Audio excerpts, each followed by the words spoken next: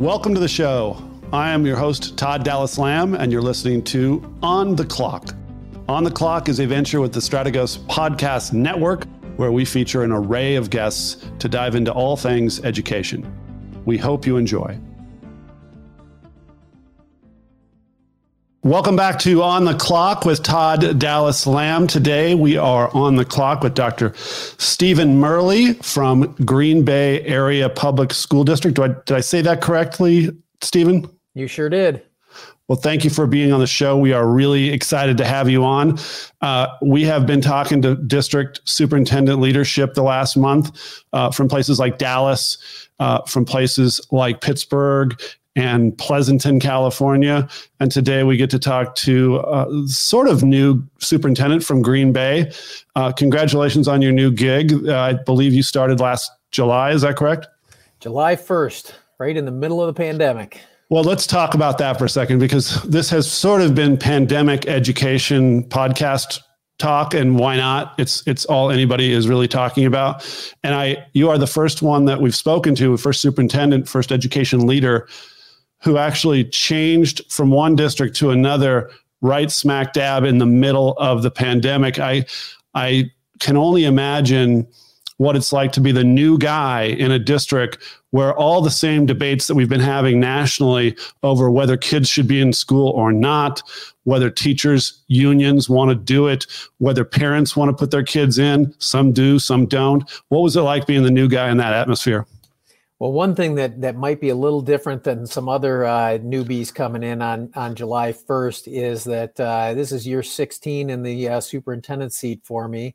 And before the 10 years that I was in Iowa City, I was actually in a district about an hour and a half down the road here. So although things change a lot in a decade, one of the area service agency directors when I left the state is the governor, now that I returned.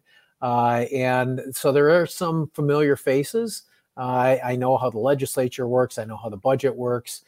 So that certainly gave me a leg up. Of course, I was anticipating when I took the job that was going to give me a significant leg up. And coming in the middle of a pandemic, maybe it allowed me to keep my head above the water. But, you mentioned the role that this whole pandemic played in changing the world of education. And I can tell you that coming in the middle of it and grabbing the baton from the retiring superintendent and figuring out how to take the end of the last school year and then move into the start of the school year was an incredible lift.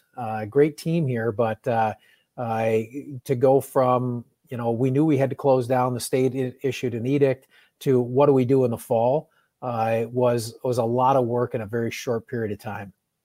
I can only imagine. I would imagine, even though you had the background of knowing the state and knowing the politics, which is always such a underappreciated aspect of your job, is understanding the politics of your own district. I imagine that you spent a lot of time just listening in the first few months. I did. And I tell you what, it's hard to listen when the only way you can do it is on these tiny little 1-inch screens, Yep. Right? I couldn't do what you normally would have done on an entry tour into a school district. I didn't spend any time at coffee houses. I didn't spend any time at elementary school playgrounds. I wasn't at Rotary. I didn't go to Kiwanis. And so I had to really rely on people in the district and folks that I knew from Green Bay from a decade ago to try to get me introduced to people. And the trust capital that you need to make really difficult decisions in the middle of some type of catastrophe like this pandemic has been, I had none of that. And you certainly can't develop that in 1 or 2 months over Zoom meetings. And so as a district, when we made the decision to start online and stay online, it generated lots of angst in the community among staff and students and families, but also just among community members and business owners. And I didn't have any of those relationships to trade on when I had to work through that. How about, like, for example, when you were fully online, were you allowing athletics to take place? And where are you now? Are you back in the classroom and in some capacity? So I'll start with where we were, but I'll share one tidbit for you. I've not, in my career, had to send front-end loaders out onto football fields before. But rather than playing sports in the fall, our state athletic association allowed us to move those seasons and drop them in between the winter and the spring season. So we're actually, along with about 2/3 of the other districts in the state of Wisconsin, we're playing football now instead of playing it in the fall. So when we started fully online, everybody online, no extracurriculars, nobody in the buildings with the exception of teachers who didn't have adequate internet access at home. They were allowed to teach from school. But other than that, we had everybody offsite. And today we are back to all students are in school full time. But for us, full time is 4 days a week. Because as we transition back, one of the things that we heard really clearly from students and families was they didn't want new teachers. They developed a relationship, albeit it's over this remote platform, but they all developed a relationship with their teacher, and nobody wanted to lose their teacher.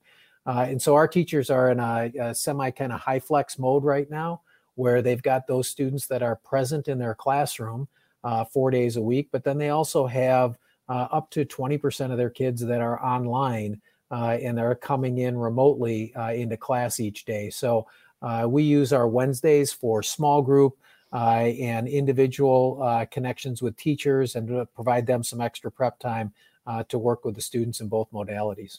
So the front end loaders were used to remove, I'm guessing, snow from the football field? They were plowing our fields to start the season this year.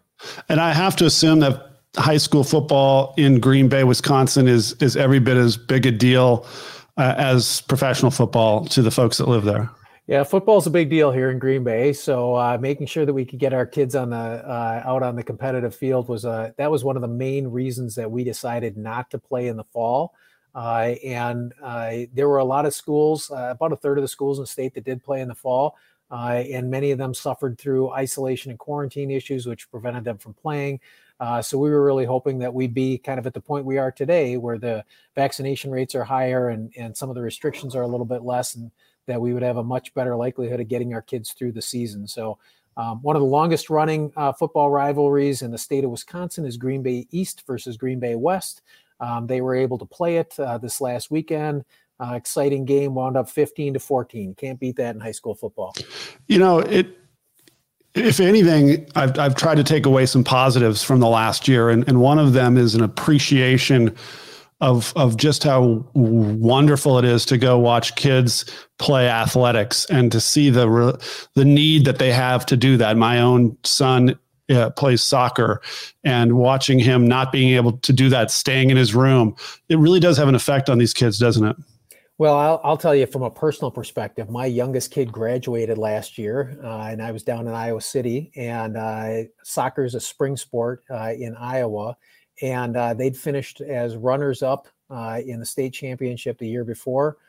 So obviously they were gunning for an incredible season. And then March 13th arrived and their tryouts were scheduled to start on Monday, the 16th of March. And here's Dad, the superintendent, shutting everything down. So my son lost his senior soccer season, and it was devastating in our household. So when I think about it, what I picture in my head is the experiences that we had in our house at the dinner table, sitting down and working through that. And it was a major social, emotional blow to him. And so that was first and foremost front and center in my mind when I was sitting there in the fall and looking at what was going on and said, hey, if you can buy me 3 or 4 months for us to get this under control so we can get kids back out on the field, I'll plow snow off fields in the spring to get kids out there and play.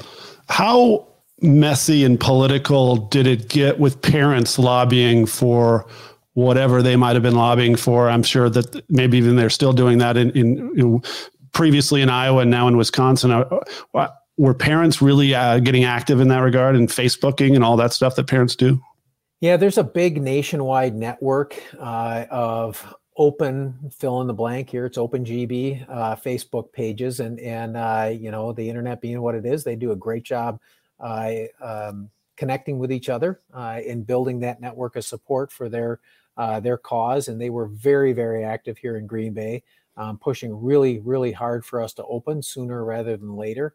And you understand it. I mean, if you're a parent and you're at home and you're watching your kids struggle, whether it's academically or social emotionally, and you have a reference point of what it was like last year and the success that they were having in school, that the idea that if I can just get them back to where they were, that we can start to experience some of that same success again is a powerful driver.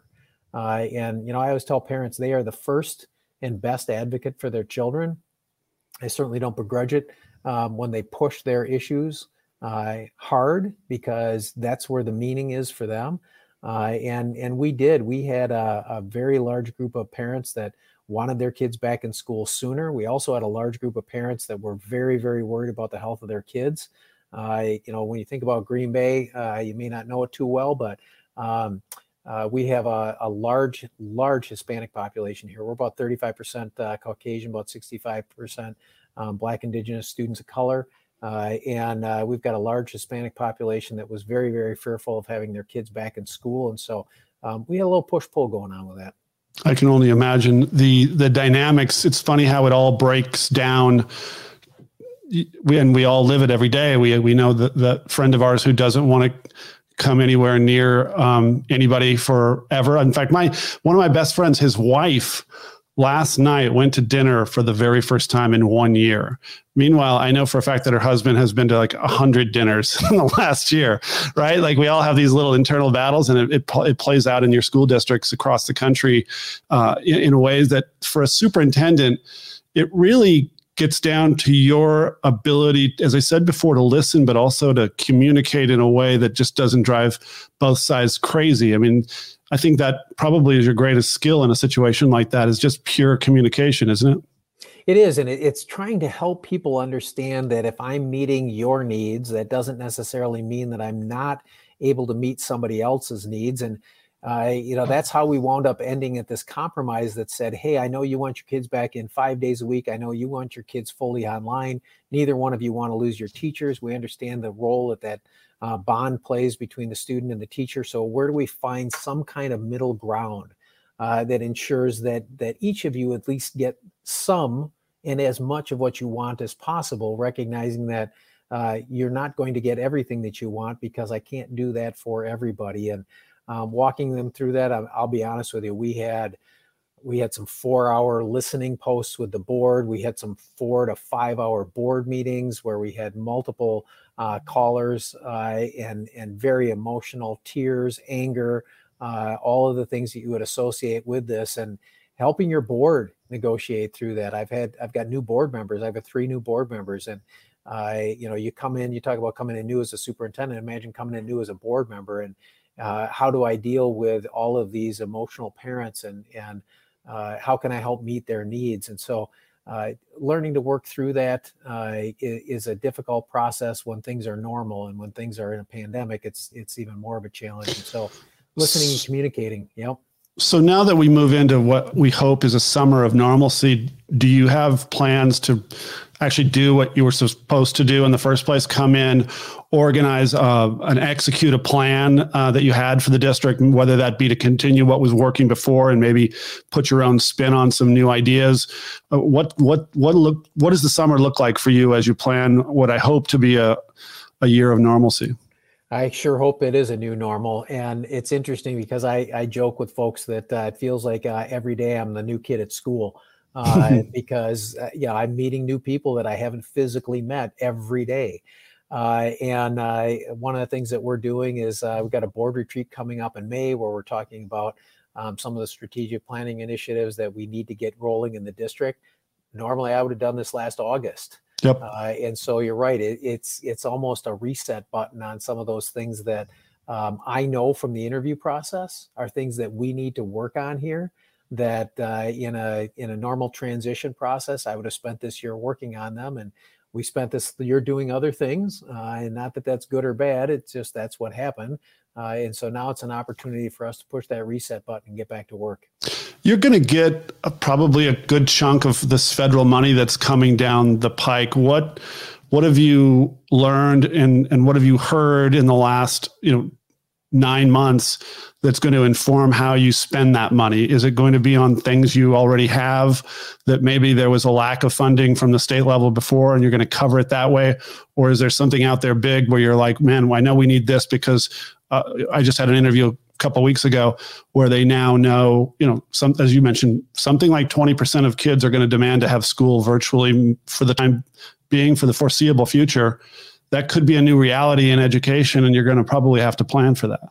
Absolutely. So we're really fortunate because of the distribution mechanism, which is on that Title I formula. So Green Bay stands to get about $70 million between now and September 30th of 2024.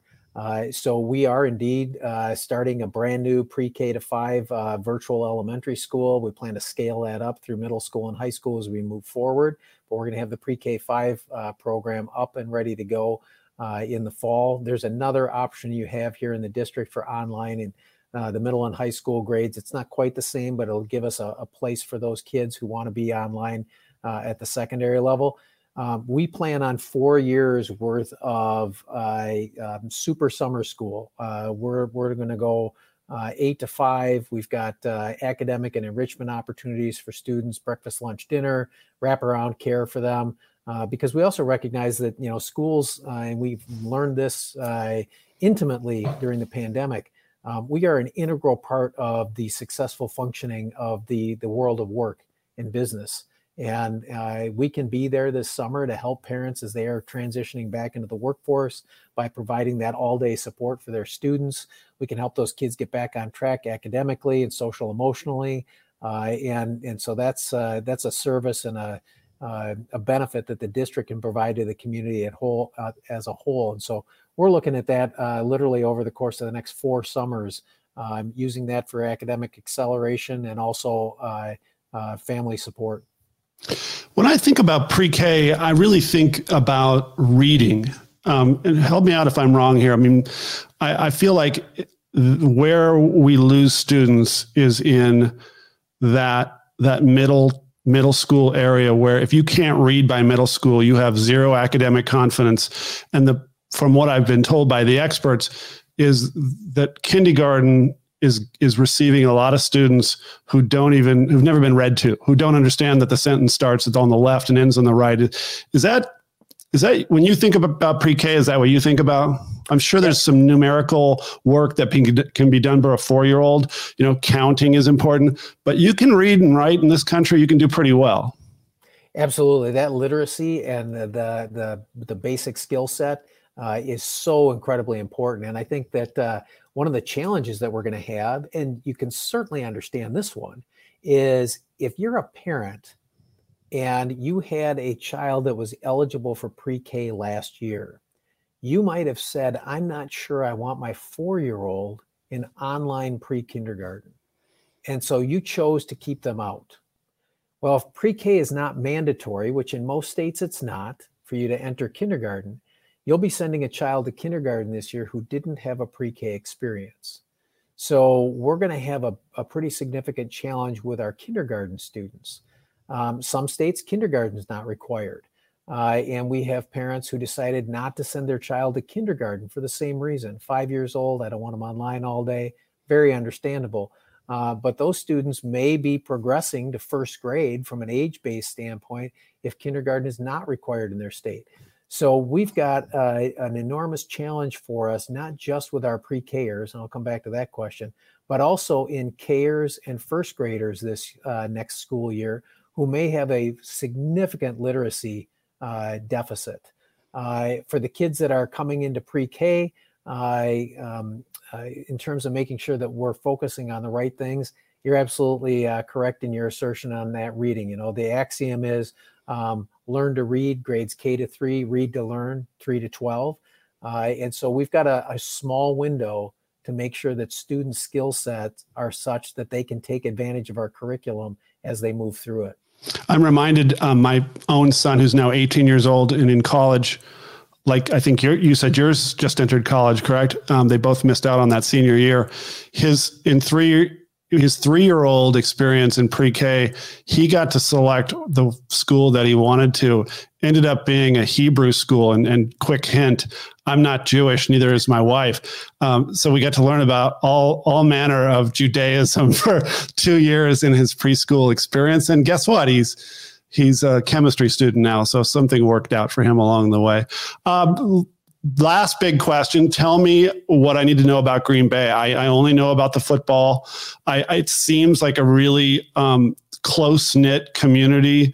The Meat Packers created the football team, or at least started it. That had to be a unique sort of team building experience for that community that remains to this very day. The love that they have for that football team. Tell me a little bit more about Green Bay that I don't know. Sure. And you know what? While you're talking football, just a reminder for those who aren't football fans out there, it is the only NFL franchise that is owned by the community. So you can actually buy a share in the Packers and be a shareholder. And so it is a team that literally is the community. And I think that is a great representation. I tell people it's the biggest small town you can live in. For those of you who aren't doing your geography today, it's we're nestled at the bottom of Green Bay, which is a large body of water connected to Lake Michigan. We've got lots and lots of ship traffic here. As you indicated, there's still a lot of meat packing here, a lot of manufacturing. Many of the paper products that you use come right out of Green Bay, but very, very close-knit community. The only place I've ever lived and worked where I actually have 2 of my high school principals who graduated from the high schools where they are now principal. Wow. So yes, a lot of longitudinal connection in town. I was told when I came here, don't forget when you're talking to people, they're probably related to most of the rest of the community. So it's really neat because, one of the things about that's different. I've lived in some communities where there's a lot more mobility. And here, going full circle back to your first question, I was able to leverage that because I could say to somebody, hey, I know that your mom is this, your sister is that, your brother is that, your in-law is over here. Can you help me get connected with them? And when you're in a pandemic, that's often the quickest pathway to get to city council, county board of supervisors, the head of the Boys and Girls Club, you name it. And so that small town aspect worked really well for me when I came in. Well, welcome home, Stephen Murley, Superintendent of the Green Bay Area Public School System. Stephen, tell our listeners if they wanted to get a hold of you, either by email or Twitter, what's a good way to reach out? Oh, why don't we do email? That's super easy. It's SF as in San Francisco, MURLEY at gbaps.org. Don't say San Francisco while you're in Green Bay at the Kiwanis Club meetings. That's a free tip. That's a free tip. Stephen, thank you so much for being on our podcast. We really appreciate you being on, and we wish you all the best of luck as you finish out this year and start planning for normalcy for the next year. Thank you. If you want to learn more about the show, please visit www.strategosgroup.com. Please consider subscribing on your podcast streaming platform so you don't miss out on our next episode. And until next time, I'm Todd Dallas Lamb, signing off.